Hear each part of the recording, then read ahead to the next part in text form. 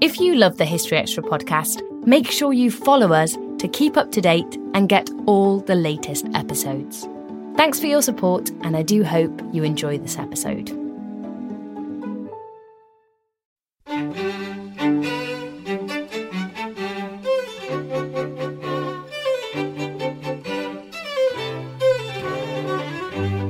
It was the most important railway journey made in the 20th century, unquestionably.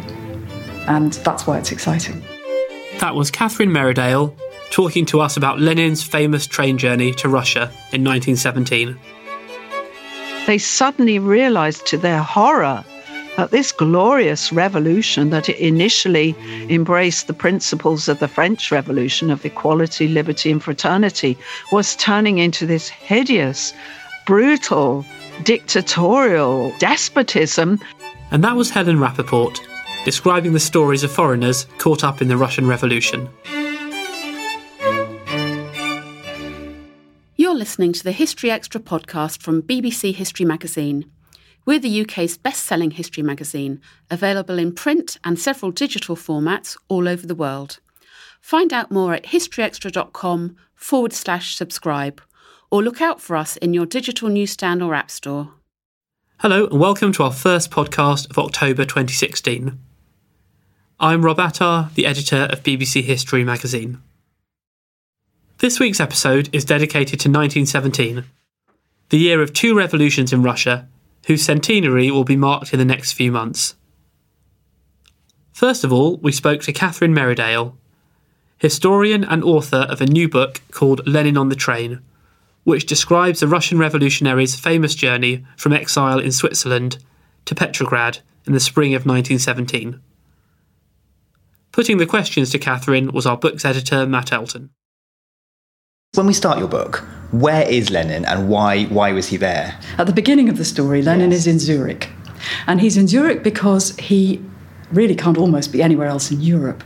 He's in exile from the Russian Empire because he's a revolutionary and he has two choices. He either leaves Russia or he's in prison because he's been convicted by the Tsarist courts. And he chooses to live in Switzerland because that's a neutral country. At the outbreak of the war, Lenin and his wife and a number of his friends were living in the Austro-Hungarian Empire on the border of what's now Poland, in a little town. And as soon as the war broke out, the gendarmes came round, because Lenin is a Russian, so he's an enemy. And they came round and they searched the house, and they found a Browning pistol behind some books in his house, and that was it. He was arrested, he was thrown into jail, and he was only pulled out of jail by a great many people pulling strings. And after that, he had to leave the Austro-Hungarian Empire. So that's why he's in Zurich. Actually, he liked Switzerland. Most revolutionaries were a bit iffy about Switzerland because they thought it was bourgeois. Trotsky hated it. He said the only thing the Swiss ever talk about is the shortage of potatoes. But Lenin liked it because it suited his sense of what's decent and what's proper. The libraries were great, the trains ran on time, the buses were clean. He had a little room in a street in Zurich and he could walk to the library in 5 minutes. I've done the same walk. And there he was. He could just write his stuff. Everything was exactly the way he wanted it. And he was in the Swiss labour movement too, trying to organise a very, very tiny party into another split, because Lenin liked splitting parties. So it was good for him. And he liked mountain walking too. Did he feel out of it, though? Did he worry that things were going on without him after the war broke out? In Russia, yes. He couldn't get Russian news very easily because, of course, Russia and Switzerland were separated by the front line and by the hostile territory of both the Austro-Hungarian and the German empires. And the only way he could get news was by buying the Zürcher Post or some Swiss newspaper or other. And the Russian news would be 2 or 3 days old. And he used to fume about that. He used to walk down to the lake, buy the paper and spit over it, but he was spitting over 2-day-old news, which was rather frustrating. It still let him write rude things about what was happening in Russia, of course. He was always going to do that, but he was cut off. All he could do was try and organise the European socialist movement, which, being Lenin, naturally he did, because he wasn't going to sit around doing nothing. And so what he was trying to do was to push the European socialist movement further to the left during the war, in the direction of absolute hostility to the First World War, no cooperation with the war, instant peace, rather than we have to fight this war because we have to defend our countries, which was, of course, the position of the German Social Democrats, or a lot of them. He seemed very concerned to kind of spread dissent and to spread divisions between the movement as a way of helping that, didn't he? What he was trying to do was, his view was always, I would rather lead a party of one than be wrong. I'd rather have two people with me than be with this large party of people who are just simply going to lead the revolution down a blind alley. Solzhenitsyn, in his book Lenin in Zurich, portrays him as this monster who was constantly saying, split, split, split, because it's a way of being in charge of something. It wasn't quite as simple as that. Lenin actually really, and the reason he's successful is because he deeply believes that the war is a capitalist war and that there is no peace possible all the while the bourgeoisie are in charge. And because he believes that, he goes on fighting for it, and he's prepared to split and split infinitely to get that outcome. Who were the people that were involved in putting together this scheme to transport him by train?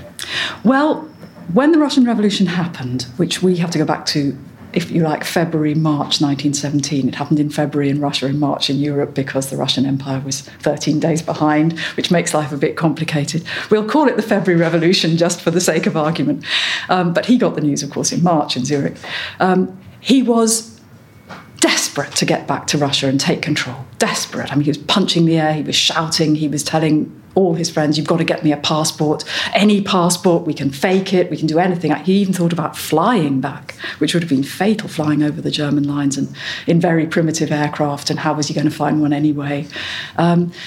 So he was really keen to do it, but he knew that if he crossed Germany, which was the only way to get out of Switzerland, he would compromise himself. So for a long time, because he would be a Russian crossing the territory of Russia's enemy, and that would make him a traitor.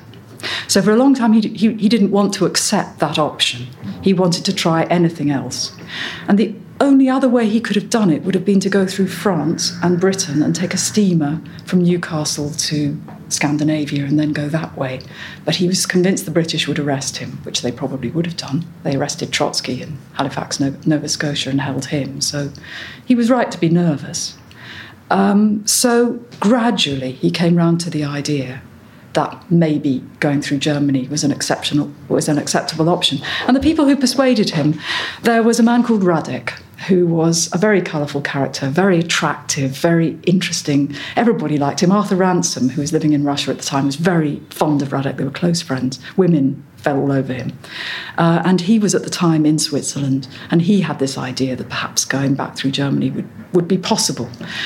And the reason Radek got there, to that thought, was that before 1917, there had been this incredibly colourful figure called Parvus, this revolutionary called Parvus, who came from Odessa, and who, by various means, fair and foul, became a multimillionaire as a result of wartime speculation, and was working partly with the German government. And Parvus had a base in Copenhagen and used Russian revolutionaries as researchers there, and had got passes for Russians to go through Germany as part of that project. And so through Parvus, Radek had this experience that it is possible to get German cooperation without compromising yourself. Now, Parvus is one of the big characters in the story, really. He's very, very interesting and very charismatic. An enormously fat man with a cigar, always had a blonde on one arm. When he went to Zurich to see Lenin, he booked himself into the Bore au Lac. Well, when I travelled on the same journey, I went to the Bore au Lac to look at it. But I talked in my little hotel, I said, what would happen if I went to the Bore au Lac? They said, the Bore au Lac? Of course, that's where the whole of FIFA were arrested. You remember that's the kind of hotel it is. It's not my sort of hotel at all. But it was Parvus's, and he was in a suite there for weeks, trying to charm the Russian revolutionaries with his money. But he was constantly in touch with the German government about the possibility of fomenting revolution in Russia in order to pull Russia out of the war. So Parvus was to some extent the impresario of this, even though Lenin didn't have any formal public contact with him. Did Lenin have any qualms about getting involved in this scheme? Huge qualms. Partly because he didn't want to be thought of as a traitor, and partly because he didn't want to be thought publicly to be having any contact with Parvus. Because Parvus was known to be a character who was very ambiguous. Nobody knew whether he was a revolutionary or a traitor, a spy for Germany, and they all thought that he wasn't a pucker revolutionary for some reason or other, and they had their theories about him, not least because he was so rich. You mentioned the February Revolution there. Do you think that's been overlooked in other tellings of this wider story? About the train or about the revolution as a whole? Both, I suppose. Well, it's interesting that people, they tend to forget it. It goes out of view so often when we think about the Russian Revolution. It's often a footnote to it. There are a couple of very good books. The book that resurrected the February Revolution was Orlando Figes' People's Tragedy. And for a while, people did start thinking about the February Revolution after that, but that was a few years ago and it's disappeared a bit. If you talk in Russia to people, they always think about October, the Great October Socialist Revolution. You can't call February the Great February anything, can you? The Great February Liberal Democratic failed revolution. Yeah. A bit difficult. So when we come to Lenin making this journey, what was that physically like? And who were his fellow passengers is the other question. Well, first of all, there were a lot of people who were very hostile. Among his friends and contacts in Switzerland, a lot of people said, don't do it. It is treason to accept German help. And back in Russia, the new liberal, democratic, bourgeois, whatever you want to call it, provisional government had a foreign minister called Paul Milyukov, who said he would arrest anybody who accepted German help going back to Russia, because that was consorting with the enemy. So there were a number of people in Switzerland who said, you cannot do this. But Lenin had also friends who were prepared to take the risk. Inessa Armand, his lover and friend, who was in France at the time but came to Switzerland to travel with him. A Georgian called Mika Tskakaya, who said, you tell me to come, I'll be there tomorrow, I won't even bring a suitcase. And he didn't. When he went on the journey, he came with no luggage at all, except probably a knife between his teeth. I always think of Tskakaya like that. Obviously his wife, Krupskaya, Grigory Zinoviev, who was always a close friend of Lenin's, and would have done anything to stay with Lenin. He was with him in exile throughout the war period, and he had a wife, and he also had a first wife. So his second wife travelled, and so did his first wife, Olga Ravich, which created trouble. Radek travelled, and they needed an interpreter because the deal was the Russians were to have no contact with the Germans at all on the crossing through Germany. So they could take a normal train through Switzerland, but once they got to the border with Germany, they could not have any contact with the Germans, but they needed German guards. So they took a Swiss revolutionary called Fritz Platten, who was the go-between. They go through Switzerland on an ordinary Swiss train, leaving Zurich, they're heckled and hissed, and it's quite difficult for them. They're worried, they don't know what's going to happen. They get to the border between Switzerland and Germany, and they all have to get off the train. And at this point, the saddest thing, I think, it must have been so difficult for them because Russians, when they travel, always take their food. They know that this is something you have to do. They're very good at long-distance travel, and they still are. And whenever I travel long distances in Russia, I'm always amazed by how good Russians are at this. And they would have had baskets and baskets of food, which Platten had secured for them. When they got to the border, the Swiss announced that there were customs regulations about taking food out of Switzerland and took all the food off them. So that was their first shock. Their second shock was they were searched again, so they were searched twice, and then they get across the German border and they're made to line up, men on one side, women on the other. They're terrified. There are 2 German guards waiting who are going to travel with them, German military officers. They don't know, are we going to be arrested? Are we going to be shot? What's going to happen? And eventually they're simply counted aboard a single carriage which is going to be pulled by a succession of German engines through German territory. And it's a single carriage with a number of compartments, 2 first class, 3 standard class, because Lenin said, actually it's not first class, it's 2 second class and 3 third class. He said, we don't want luxury. We can't afford it. We're going to pay for our own tickets. So although the Germans could have, for the money it was costing them to do this, they could have given them anything. They gave them exactly what they asked for, a normal carriage. And near the back there was a chalk line drawn, and that was the international boundary. So on one side of the Russians and on the other side of the Germans, and they may not cross that boundary. Unfortunately, there are only 2 lavatories in this carriage, one at the back for the 2 German guards and one at the front for 34 Russians. And that is the only place the Russians may smoke, and all Russians tended to smoke. So there was always a long queue of people waiting to use the loo for the real purpose while somebody was in there having a fag. So Lenin introduced some of his communist discipline. And people were given tickets. First class ticket, you're using the loo for its real purpose. Second class ticket, you're smoking. And you have to leave it if somebody with a first class ticket comes to the door. It must have been the most uncomfortable journey because there was no real hot water. There was nowhere to sleep. I've done the journey, but I stayed every night in a comfortable place or I slept in a coupe. To do it sitting up and with very little food and not knowing what was going to happen next, and then travelling through wartime Germany, surrounded by hostile faces, thin faces, tired people, no men because they're all at the front. Now, the Russians had been segregated from the war by being in Switzerland. They hadn't seen what the war was doing. And this is the first time they've actually been out of Switzerland and seen there are no men. There's no money. The people are starving. They're pale. They hate us. People came to the window of the carriage with pictures of newspapers with, the Tsar has gone, and heckled them.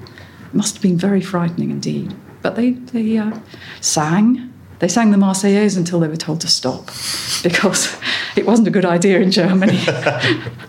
And when they got to Frankfurt, a number of Germans pushed their way onto the train with beer and sausages, which was probably quite welcome, although Radek said the beer wasn't very good. And then they went on to Berlin and then onto the coast, and that was their German crossing. How long did the whole journey take? The whole thing took 8 days. They left in the afternoon of one Monday, and they arrived nearly at midnight on a Monday a week later. And what you've done the journey. Yes. And what was that like? It was wonderful. It was so exciting. Yeah. It was interesting in all sorts of ways. I mean, it's interesting that European trains are so much better than British ones, and that you could book every single journey from my desk and print every single ticket, and then the train would be there and exactly where it said it was going to be and exactly on time. And presumably that was the same with Lenin. He probably had the benefit of wartime European trains. But the other thing that was interesting was, on the one hand, people said they had no idea about Lenin. Everywhere I went, I asked. And for instance, in Malmo, in Switzerland, Lenin and his party had dinner. They were only in the Savoy Hotel in Malmo for about 45 minutes. But it was a big dinner and it was a big occasion, and there's a brass plaque in the hotel commemorating that. And the woman on reception was from Moscow. And I said to her, "Can you show me the brass plaque commemorating when Lenin was here?" And she said, "John Lennon?" And I had to push her to, Vladimir Ilyich. She didn't really remember Lenin at all, because the new generation in Russia, he's not an important figure for them. And she couldn't believe anybody wanted to talk about him. So on the one hand, he's forgotten, and on the other hand, he's everywhere. Berlin, we stayed in Berlin. There it is, the trabbies on the street, East Berlin, West Berlin, that's all down to Lenin. The shape of Finland now bears the scars of wars. Germany bears the scars of wars that were largely started because of the creation of the Soviet Union and National Socialism to oppose it. So Lenin is everywhere, and yet he's nowhere. So what impact did Lenin make when he finally arrived? Well, he arrived just before midnight on Easter Monday, which was very inconvenient for the local communists because they had no means of creating a big event because it was Easter and they weren't sure when he was going to get there. But nonetheless, the Bolsheviks were very good at organisation, and they did put on something for him. They had a bush telegraph around the factory districts. They managed to get a military band. They managed to decorate the Finland station with flowers and banners and red flags, all the sorts of things that Lenin he didn't know what was going to happen to him. He thought maybe he was going to be arrested, hanged. He had no idea. He'd been preparing his fellow passengers for the idea that they might be arrested and that he, as a lawyer, would represent them and they were not to say anything. The usual Lenin control freak. When he got off the train, he was stunned by the reception he got. Now, after 8 days and nights, I would have been very tired. Lenin was so energetic. He started straight away haranguing the crowd right there in the station. He pushed his way through the Imperial waiting room, straight out into the crowd in the square outside the Finland station.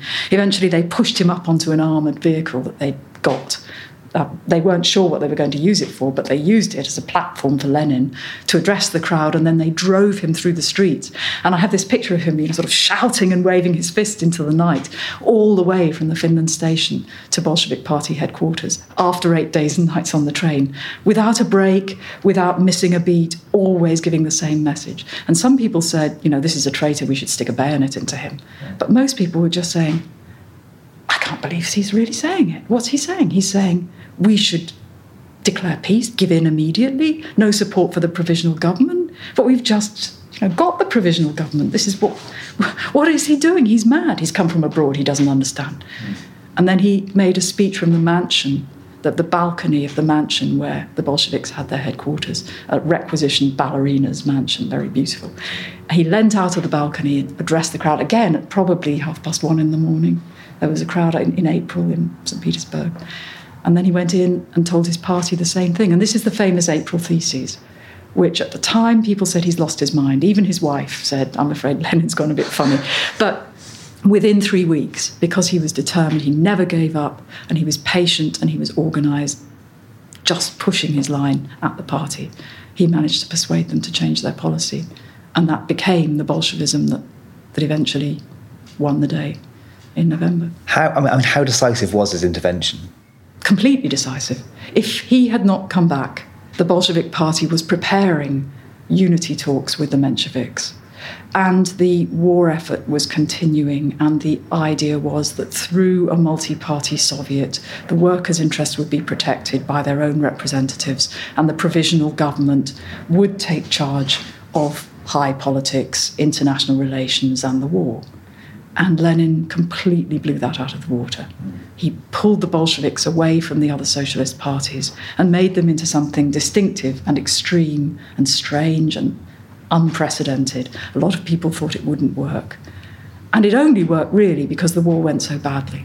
It only worked because as the war went badly and as the provisional government was shown up to be unable to represent the interests of the bulk of the population, and as the Soviet was groping for a way through that, the Bolsheviks were the only party that was uncompromised, had never done a deal with anybody, had always argued for the extreme position. And a lot of people supported the Bolsheviks just because they thought they were the most extreme. These are the ones that talk the toughest line. These have to be the right. Even if we don't quite know what they stand for, they must be okay. Has writing this book changed your view of Lenin or developed it?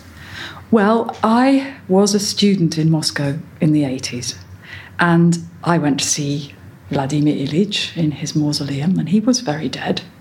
And Vladimir, and in a brown suit. And Vladimir Ilyich is everywhere around us. You know, everywhere I went, every archive I worked in, there was the bust, you know, and he's not actually the sexiest man on the planet. Even Karl Marx has got an edge on him. So Lenin to me was just something like an old piece of furniture, and irritating and dowdy. And of course, from some of my other work, working on the results of the Bolshevik Revolution and the oppression that followed and the terrible tragedies for people in Russia. So he wasn't a character that I warmed to. And what I wanted to do with this book was because one of the policies I always have with my writing is if there's something I don't understand or don't particularly like, it's time to go and look harder at it. And I wanted to see what Lenin was like at the time when he was really explosive, when he really was the fiery revolutionary and not the marble bust, before he became dead. And I think I've done that for myself. I think I do understand why he was so powerful, why he was so charismatic. Not as a leader of people. I don't suppose if you passed him in the street, you'd have thought, wow, that's a big leader. But a man who could operate within a party and a man whose ideas drove him like no other person, I think, of his generation. And I can understand that now. You write that all of the foreign actors who were involved in this story lost out. Who suffered the most and how long-lasting were the consequences? Well, foreign actors as opposed to Russians, because I think the people who suffered the worst were the Russians from the Russian Revolution. And what happened to them, what is still happening, because to some extent we're still watching the playing out of that drama. The Germans probably suffered the worst. If you think about what happened as a result of this, for one thing, Arthur Zimmermann, the person who was responsible for signing the pieces of paper that got Lenin's train in the first place, well, he was a disaster. He was a disaster because he had this idea of doing foreign policy through plotting and scheming and clever, cunning plots. And his cunning plot before Lenin was the Zimmermann telegram to try and get Mexico into the war on the German side, and that brought in the United States. So to some extent, he lost the war for Germany even before he let Lenin through. Then he let Lenin through and created the Soviet Union indirectly. I mean, he's partly responsible for the creation of the Soviet Union. And if you think about what that meant for the future of Germany, I mean, in the very short term, the Treaty of Brest-Litovsk was very beneficial to Germany. Getting Russia out of the war was the only hope Germany had of not losing it in 1917, 1918. But thereafter, the consequences were catastrophic. So I think Germany probably was number one sufferer. Yeah. Going back to the route, actually, I forgot to ask this. How hard was it for you to actually trace the route that he took? The hardest bit was Sweden, not because there aren't lots of accounts, but because they're all wrong. And what was helpful was talking to somebody in the Swedish Railway Museum who was able to produce, they must have such a fantastic archive. She was able to produce the timetable for the week Lenin went through Sweden and send it to me, which was really helpful because everybody else has sent Lenin up a railway line that didn't exist in 1917, wasn't built. And there is even a book which sends him across the Baltic by sea, which he didn't do. So there are very few, and the Russians themselves didn't write very accurate accounts because they were more interested in telling the story of Ilyich's journey. So Ilyich was sitting here and we watched him eat a biscuit, and that's something we have to put into our memoirs because everything Ilyich did we have to record. So they weren't necessarily looking at the route. Tracing the route is difficult in Sweden now because the trains no longer go through the most interesting place, which is Haparanda-Tornio, which is a border post. Haparanda is on the Swedish side, Tornio is on the Finnish side. And in the First World War, this was the hotspot in Europe. It was the most important entrepot for mail, for freight, for war material, and for people travelling between the Western Allies, the Entente powers, and Russia, their ally. There was no other land route between the two. And so we reckon, the Germans actually said that the British relied on Haparanda to win the war. Nobody knows where it is now. But I went there and I worked in the archive with the staff there. They were fantastic. And they brought out all these photographs of Haparanda in the war. And it was buzzing. It was like another city, but it was built of crates. Everywhere you looked, there were crates of freight, war material, food, and then there were people passing through. Every politician, every diplomat had to go through this route. But there's now no rail link through there, so you have to go by bus, which made it sort of uncomfortable and a little bit exciting. You write in the book about parallels with the situation today. What do you think those parallels are, and what can we learn from studying this history? Well, the thing that most strikes me is watching the great powers, and particularly reading the British documents in the National Archives. It is very striking that the British were thinking only of British interests in everything they did that concerned Russia. There were very few people who knew Russia very well, very few, or who actually tried to understand what was happening there. For the most part, they tried to imagine the revolution hadn't really happened. They didn't want it to have happened, and at first they tried to cover up the news of it. So there are little jottings on memoranda from Sir George Buchanan, who's the British ambassador in St. Petersburg, saying, keep this quiet, don't let this out. Eventually, of course, they had to. So they don't want the revolution to have happened. The fact that it has happened means they have to find people to deal with. But the people they want to deal with are people like them. So they don't want to believe that they have to treat Russia differently and that Russia is going to have to find a very different route forward now. And that impedes their ability to create policy that's going to work for everyone. And in the end, therefore, they're making policy that doesn't work terribly well for them. Britain's long-term interest was clearly they wanted Russia as a trade partner after the war. And by thinking only of that, they weren't thinking about what Russia's problems were likely to be and how Russia might be seeing them. To what extent was this then a journey that changed the world? Totally. It was the most important railway journey made in the 20th century, unquestionably. And that's why it's exciting. And because railways are so romantic, you can't have the most important airline journey made in the 20th century. Not quite the same, is it? Or the most important motorbike ride. But it really was. Without it, there would have been no Soviet Union. That, I think, is unquestionable. Lenin would not have gone back. And if Lenin had not gone back, there would be no Soviet Union. That was Catherine Merridale in conversation with Matt Elton. Lenin on the Train has just been published in the UK by Alan Lane. In the US, it's due to be published next spring by Metropolitan Books. And you can read more from Matt and Catherine in the November issue of BBC History magazine, which goes on sale today, the 6th of October.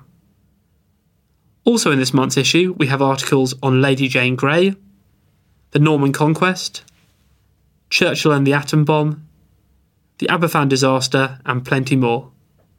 You can get hold of our November issue in all good newsagents in the UK, and internationally in our many digital formats.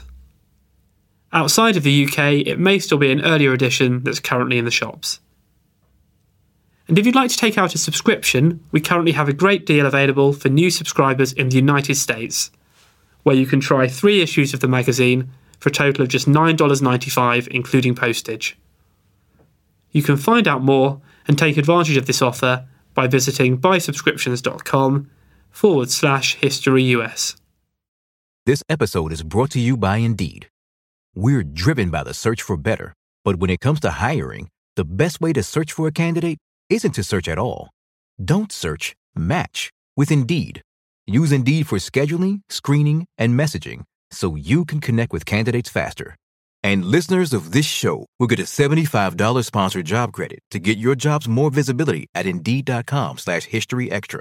Just go to Indeed.com/historyextra right now and support our show by saying you heard about Indeed on this podcast.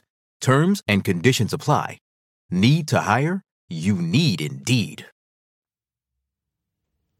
For our second interview this month, we're sticking with our Russian revolutionary theme.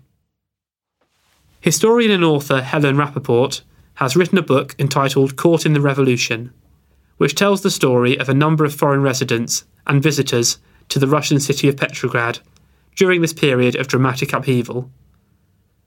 I spoke to Helen a little while back to find out more. OK, so Helen, could you give us a bit of an idea about the kind of foreign nationals who would be living in Petrograd in 1917? Well, there was a very interesting mix of people living there because the predominant group of people, of course, were the Brits, because there'd been a British colony in Russia from the late 18th century when various technical people, advisors, architects, businessmen had gone out to help sort of develop the city. So the British colony had been there of some long standing. There was also, of course, a developing American colony which grew very rapidly during the war years, with a lot of American businessmen and people coming in selling materials to the Russian army. There were also various diplomatic communities, particularly French nationals in the city. And there are some really interesting figures in Petrograd in the time that your book's written, who are famous perhaps for other things in Britain, people like Arthur Ransome and Emmeline Pankhurst. Is that right? Well, of course, Arthur Ransome was yet to become the famous novelist of Swallows and Amazons. That, of course, came later at the time. He was just a hard-working, jobbing journalist. And Emmeline Pankhurst's visit, when she swanned in rather grandly in the summer, was very much more high profile. Clearly, Russia had been at war for 3 years, just like Britain had. How much had that impacted on these nationals? Were they suffering the same privations that the people outside in the city would be? Well, it's very interesting because you see throughout the previous winter of 1916 and into 1917 how more and more of the foreign nationals living in the city were struggling, perhaps not as much as the impoverished Russians on the streets. Obviously, you can't quite equate them with them. But they were all equally struggling to get hold of good quality or any quality of food to eat, particularly bread. And throughout the year of the revolution, the one shared obsession from the highest to the lowest was getting enough food, particularly bread. So they did share in a certain degree of privations, yes. How much of a shock to these people was the first revolution that happened in February on the Russian calendar and March in Britain?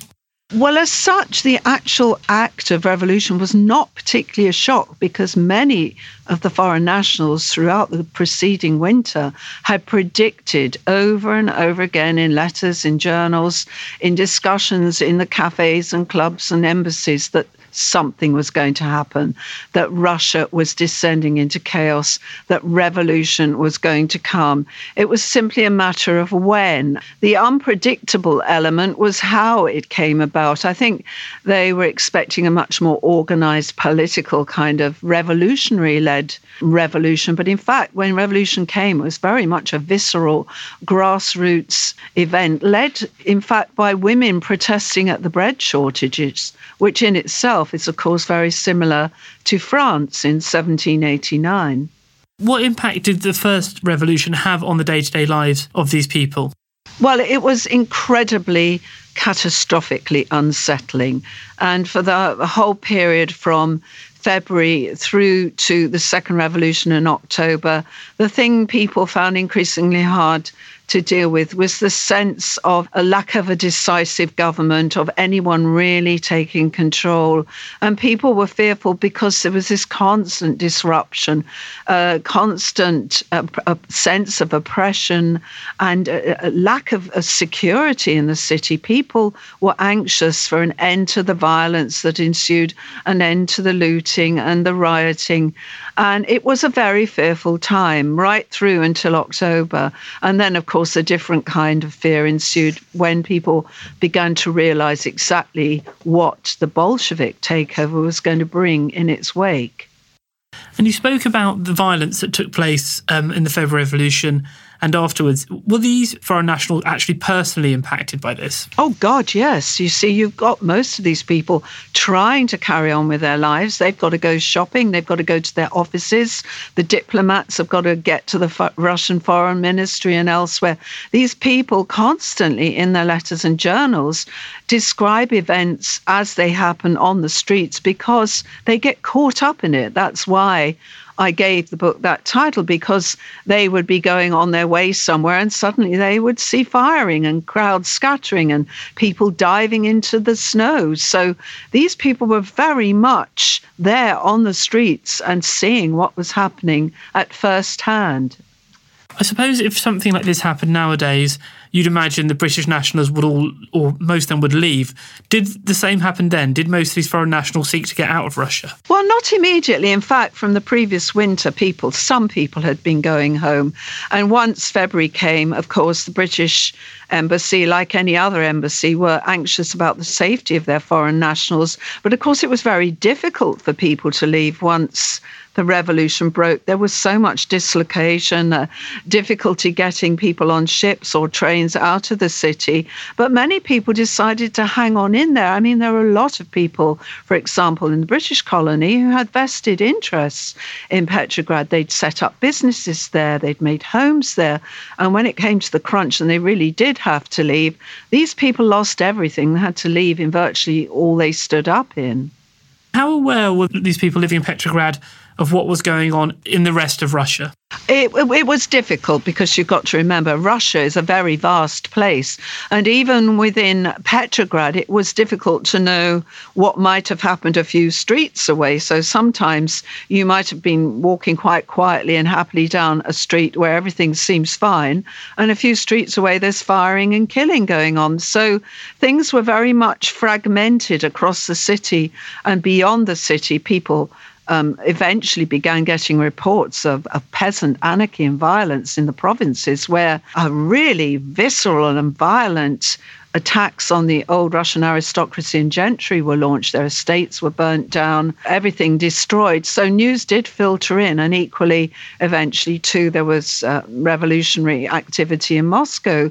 So it was quite difficult to get news because the whole of the news system, the telegraph and the mail especially, everything was disrupted by the revolutionary events. After the February Revolution, a few months later, we have the Bolshevik Revolution in October. At what point did these foreign nationals begin to be aware of the Bolshevik presence, and did any of them predict the Second Revolution? Well, in fact, they'd all been predicting the Bolsheviks were going to take over in July, because there was almost an announcement 2 weeks before there was going to be a big march and demonstration, and the Bolsheviks were going to take over. In fact, it all came to nothing.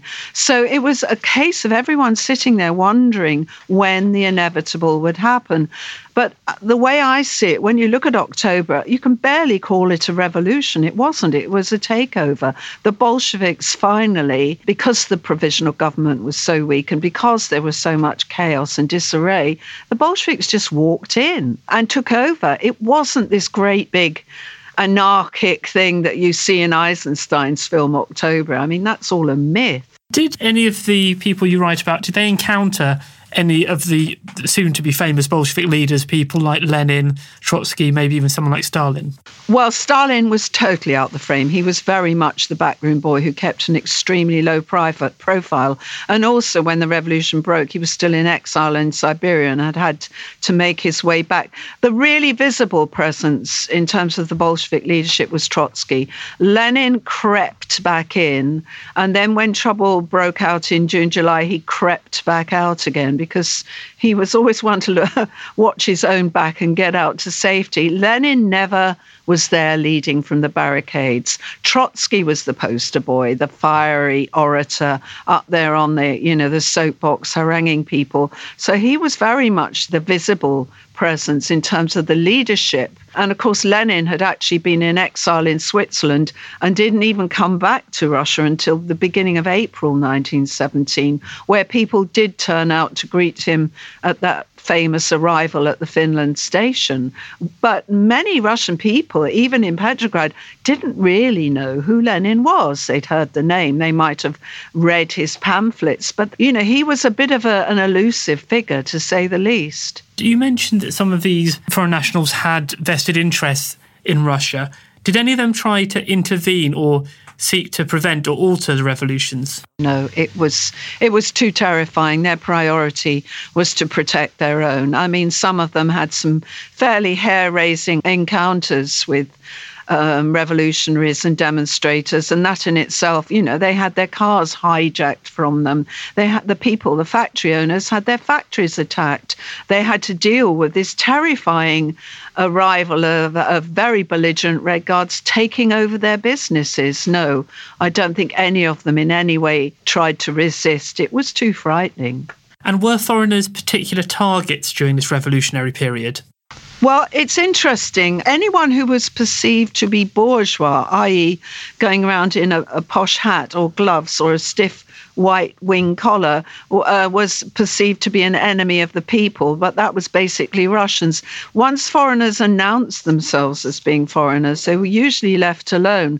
And in fact, some of my eyewitnesses were so frightened about being attacked that they actually put little Union Jacks or American flags, they sewed them on their clothes so that they could be identified as foreign nationals. And the general consensus was from people who wrote about their experiences was that the revolutionaries usually were quite respectful and decent and said, our quarrel is not with you. We're going to take your business away from you. We're going to sequester all your goods, but we're not going to harm you. Did any of the people you write about have any sympathy for the communists? Oh, well, there's a big division. There's a very clear difference I noticed researching the story, which was many of even the people who lived there and were anticipating revolution were sympathetic to the cause of reform and feeding the people and bringing in some decent humanitarian reforms.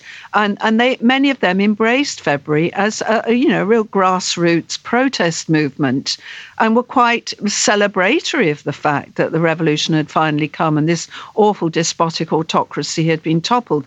But what's so interesting is that as you watch these people, if they stayed, and many of them did, as the year progresses, they become increasingly horrified and ultimately quite despairing of what this change was bringing, because by the time the Bolsheviks took over, the hardliners in October, they suddenly realized to their horror that this glorious revolution that initially embraced the principles of the French Revolution of equality, liberty and fraternity was turning into this hideous, brutal, dictatorial despotism that, if anything, was worse than the one it had just replaced. So were none of the people actually then sympathetic to the Bolsheviks after October? Well, there was a little coterie after October who, of course, retained a rosy view of this wonderful, glorious new socialist utopia. And these tended to be that little group of American fellow travellers, if you like to call them, who were John Reed, Louise Bryant, Albert Rees Williams and Bessie Beatty. There was a quartet of them who went went around in October thinking it was the wonderful, brave new world. But it's interesting, most of the journalists and residents who'd been there all through that revolutionary year and had witnessed so much murder and pillaging and killing and rioting were completely cynical and deeply disturbed by events by the end of the year. But there remained a few who'd celebrated this great new socialist utopia. But I think in the end, even John Reed, by the time he died, had become disillusioned with it. Was the Bolshevik Revolution the prompt for those who'd remained to start leaving? Well, many started leaving after February, especially, in terms of the diplomatic communities, the things that all the ambassadors were doing, like Sir George Buchanan, was urging that residents get their wives and children home to safety. So many of the families left after February and then throughout the summer.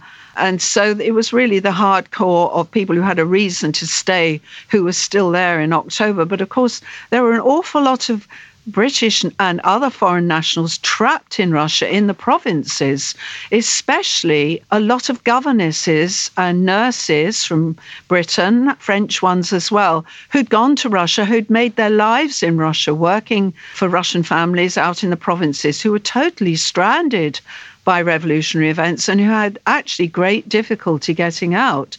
And in some cases, it took many years before they were able to leave Russia. How did the memories of these people shape our understanding of the early Soviet Union and this revolutionary period? Well, I think they shaped my understanding, and I can only say it from my own point of view, having done the research now, is that the revolution was not a great, glorious thing. Far from it. It was ignominious. It was deeply destructive. And the saddest thing I found was seeing people going through that year wishing for an end to the violence, wishing for a return to stability, security, anything. In fact, they would have accepted any government, virtually of any political persuasion, so long as they could have had peace and food to feed their children. In fact, people in Petrograd were saying, we don't even care if the Germans come in, and they were in Riga and coming down towards Petrograd. We don't care if the Germans take Petrograd. There might be at last a new establishment of order in the country. That's what everyone craved. So in the end, really, revolution for most of those people was not about political feeling, political persuasion. It was about survival. It was about staying alive. You mentioned that a lot of them were longing for peace, but obviously Britain was an ally of Russia at this point. Did the British people living in Russia, I presume they might have wanted Russia to fight on? Well, of course, the official position very much was that they wanted to keep Russia in the war. But Russia, after 3 years of war and catastrophic losses, and by 1917, a massive number of young conscripts defecting, just walking away from the front lines.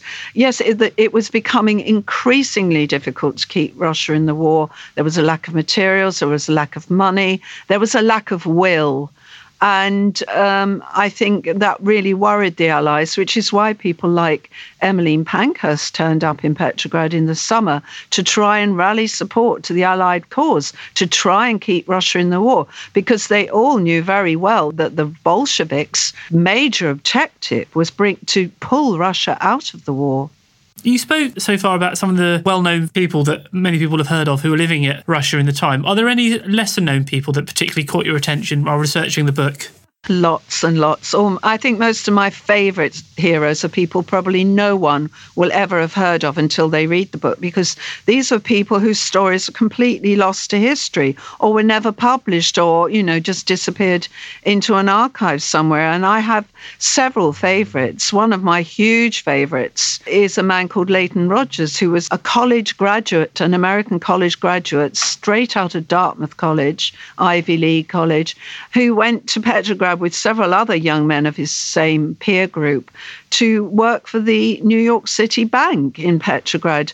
And here are these innocent young American guys sent to war-torn Petrograd who witnessed revolution. And Leighton Rogers wrote the most wonderful diaries, which have never been published, which are thankfully preserved in the Library of Congress. And similarly, I think one of my other great favourites is a man called Phil Jordan, who was the African-American valet cum chauffeur to the American ambassador, who wrote the most gloriously ungrammatical, idiosyncratic, of-the-moment letters home to America from Petrograd, which I think are quite extraordinary in the vividness with which he captures that sense of being out there and living through history and living and seeing such momentous events. Do you see any parallels between this period you've written about and the more recent revolutions that have happened in the 21st century?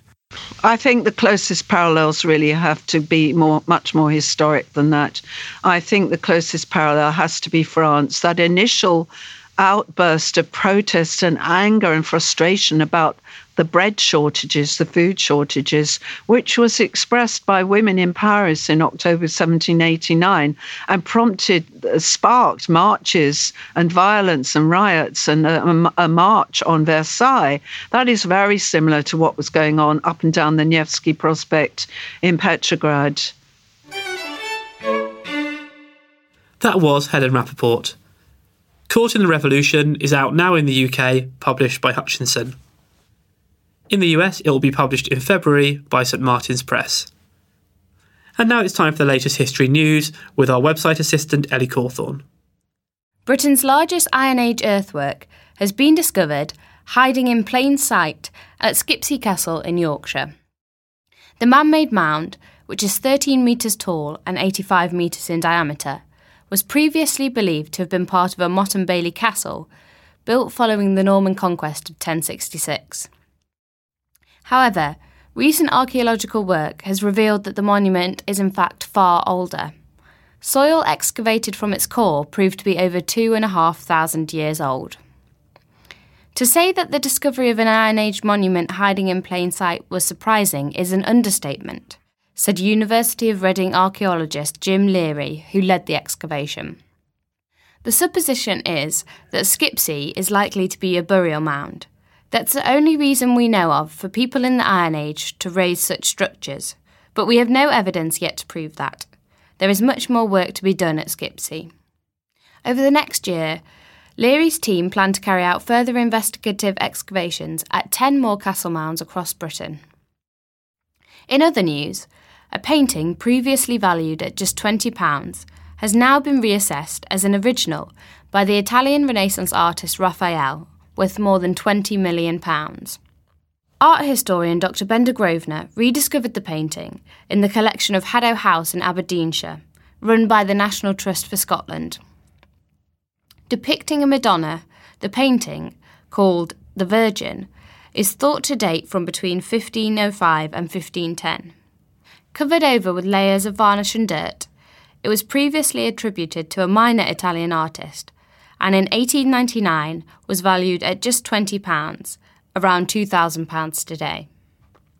Grosvenor uncovered it while visiting Haddow House for a new BBC 4 series, Britain's Lost Masterpieces.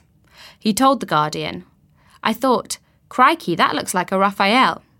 Being in Anorak, I go round houses like this with binoculars and torches. If I hadn't done that, I'd probably have walked right past it." If the painting is indeed confirmed to be a Raphael, it would be the only work by the artist in Scotland's public collection. Its value on the art market would be around £20 million. Now, just before we go, here's a reminder that tickets are currently on sale for our History Weekend events, taking place in Winchester from the 7th to the 9th of October, and York from the 18th to 20th of November. Speakers include some of the biggest names in British popular history, such as Michael Wood, Dan and Peter Snow, Susanna Lipscomb, Anthony Beaver, and many more. Our Winchester event is almost upon us, so do check out the website historyweekend.com for more details and tickets.